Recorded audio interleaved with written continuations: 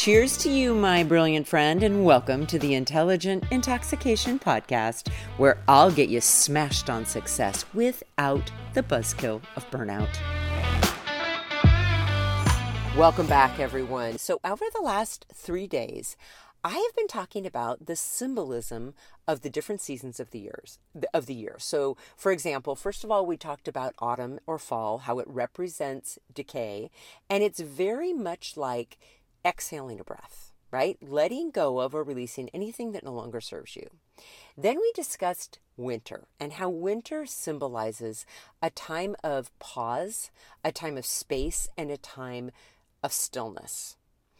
Yesterday, we talked about the symbolism of spring.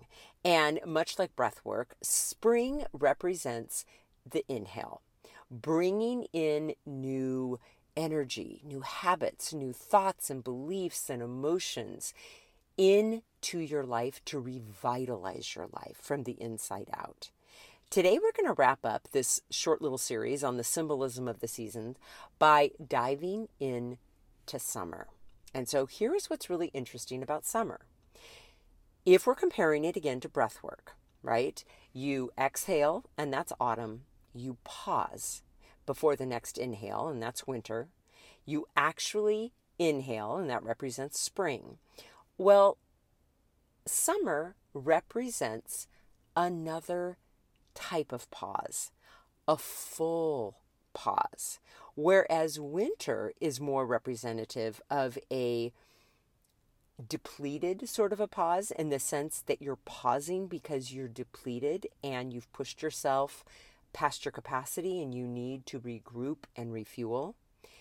Summer, on the other hand, is the pause that we intentionally engage in from a place of deep abundance. So we've come out of spring where we've started all of these really amazing new things.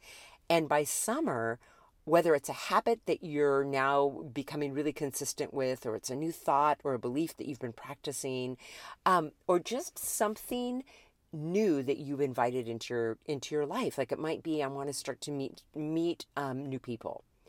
Well, by summer, what that represents is now it's not new or novel anymore, but it's actually becoming something that you've integrated. And what that means is that you're embodying it. And what that means is that it is naturally part of who you are. It's no longer something you have to remind yourself to do or be. It's naturally who you are unconsciously, right? Because you've practiced it so many times.